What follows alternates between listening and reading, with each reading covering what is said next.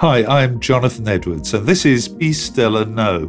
Let's hear what God is saying to us today. 1 Corinthians chapter 9, verses 25 to 27. All athletes are disciplined in their training. They do it to win a prize that will fade away, but we do it for an eternal prize. So I run with purpose in every step. I'm not just shadow boxing.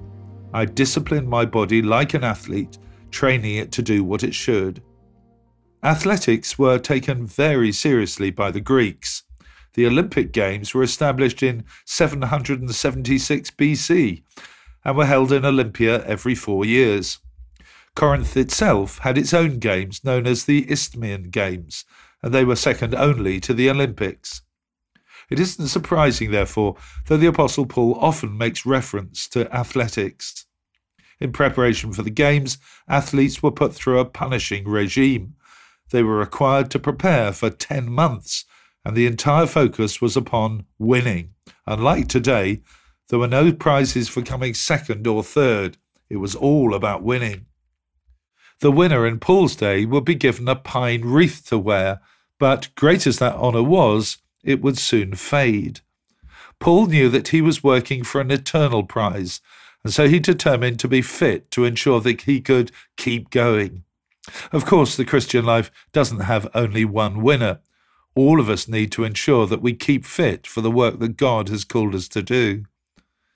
A contemporary described Paul himself as a man small of stature, with a bald head and crooked legs. It would seem unlikely that he was an athlete himself, but he had no doubt of the importance of keeping physically fit. Whether he was in prison or was engaged in his demanding missionary journeys, he needed to keep strong. Not many of us are Olympians, but whatever our age, physical fitness is important for all of us if we are to do what God wants us to do. Now let me ask you a question.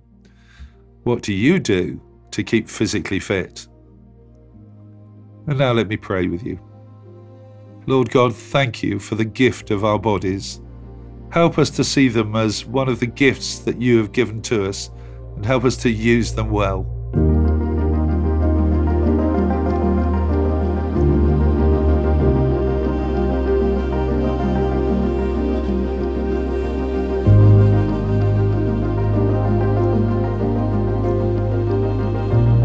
Amen.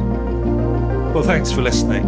I encourage you to join me every day for Be Still and Know here on Premier. The talks are also available on podcasts, which you can, of course, access at any time.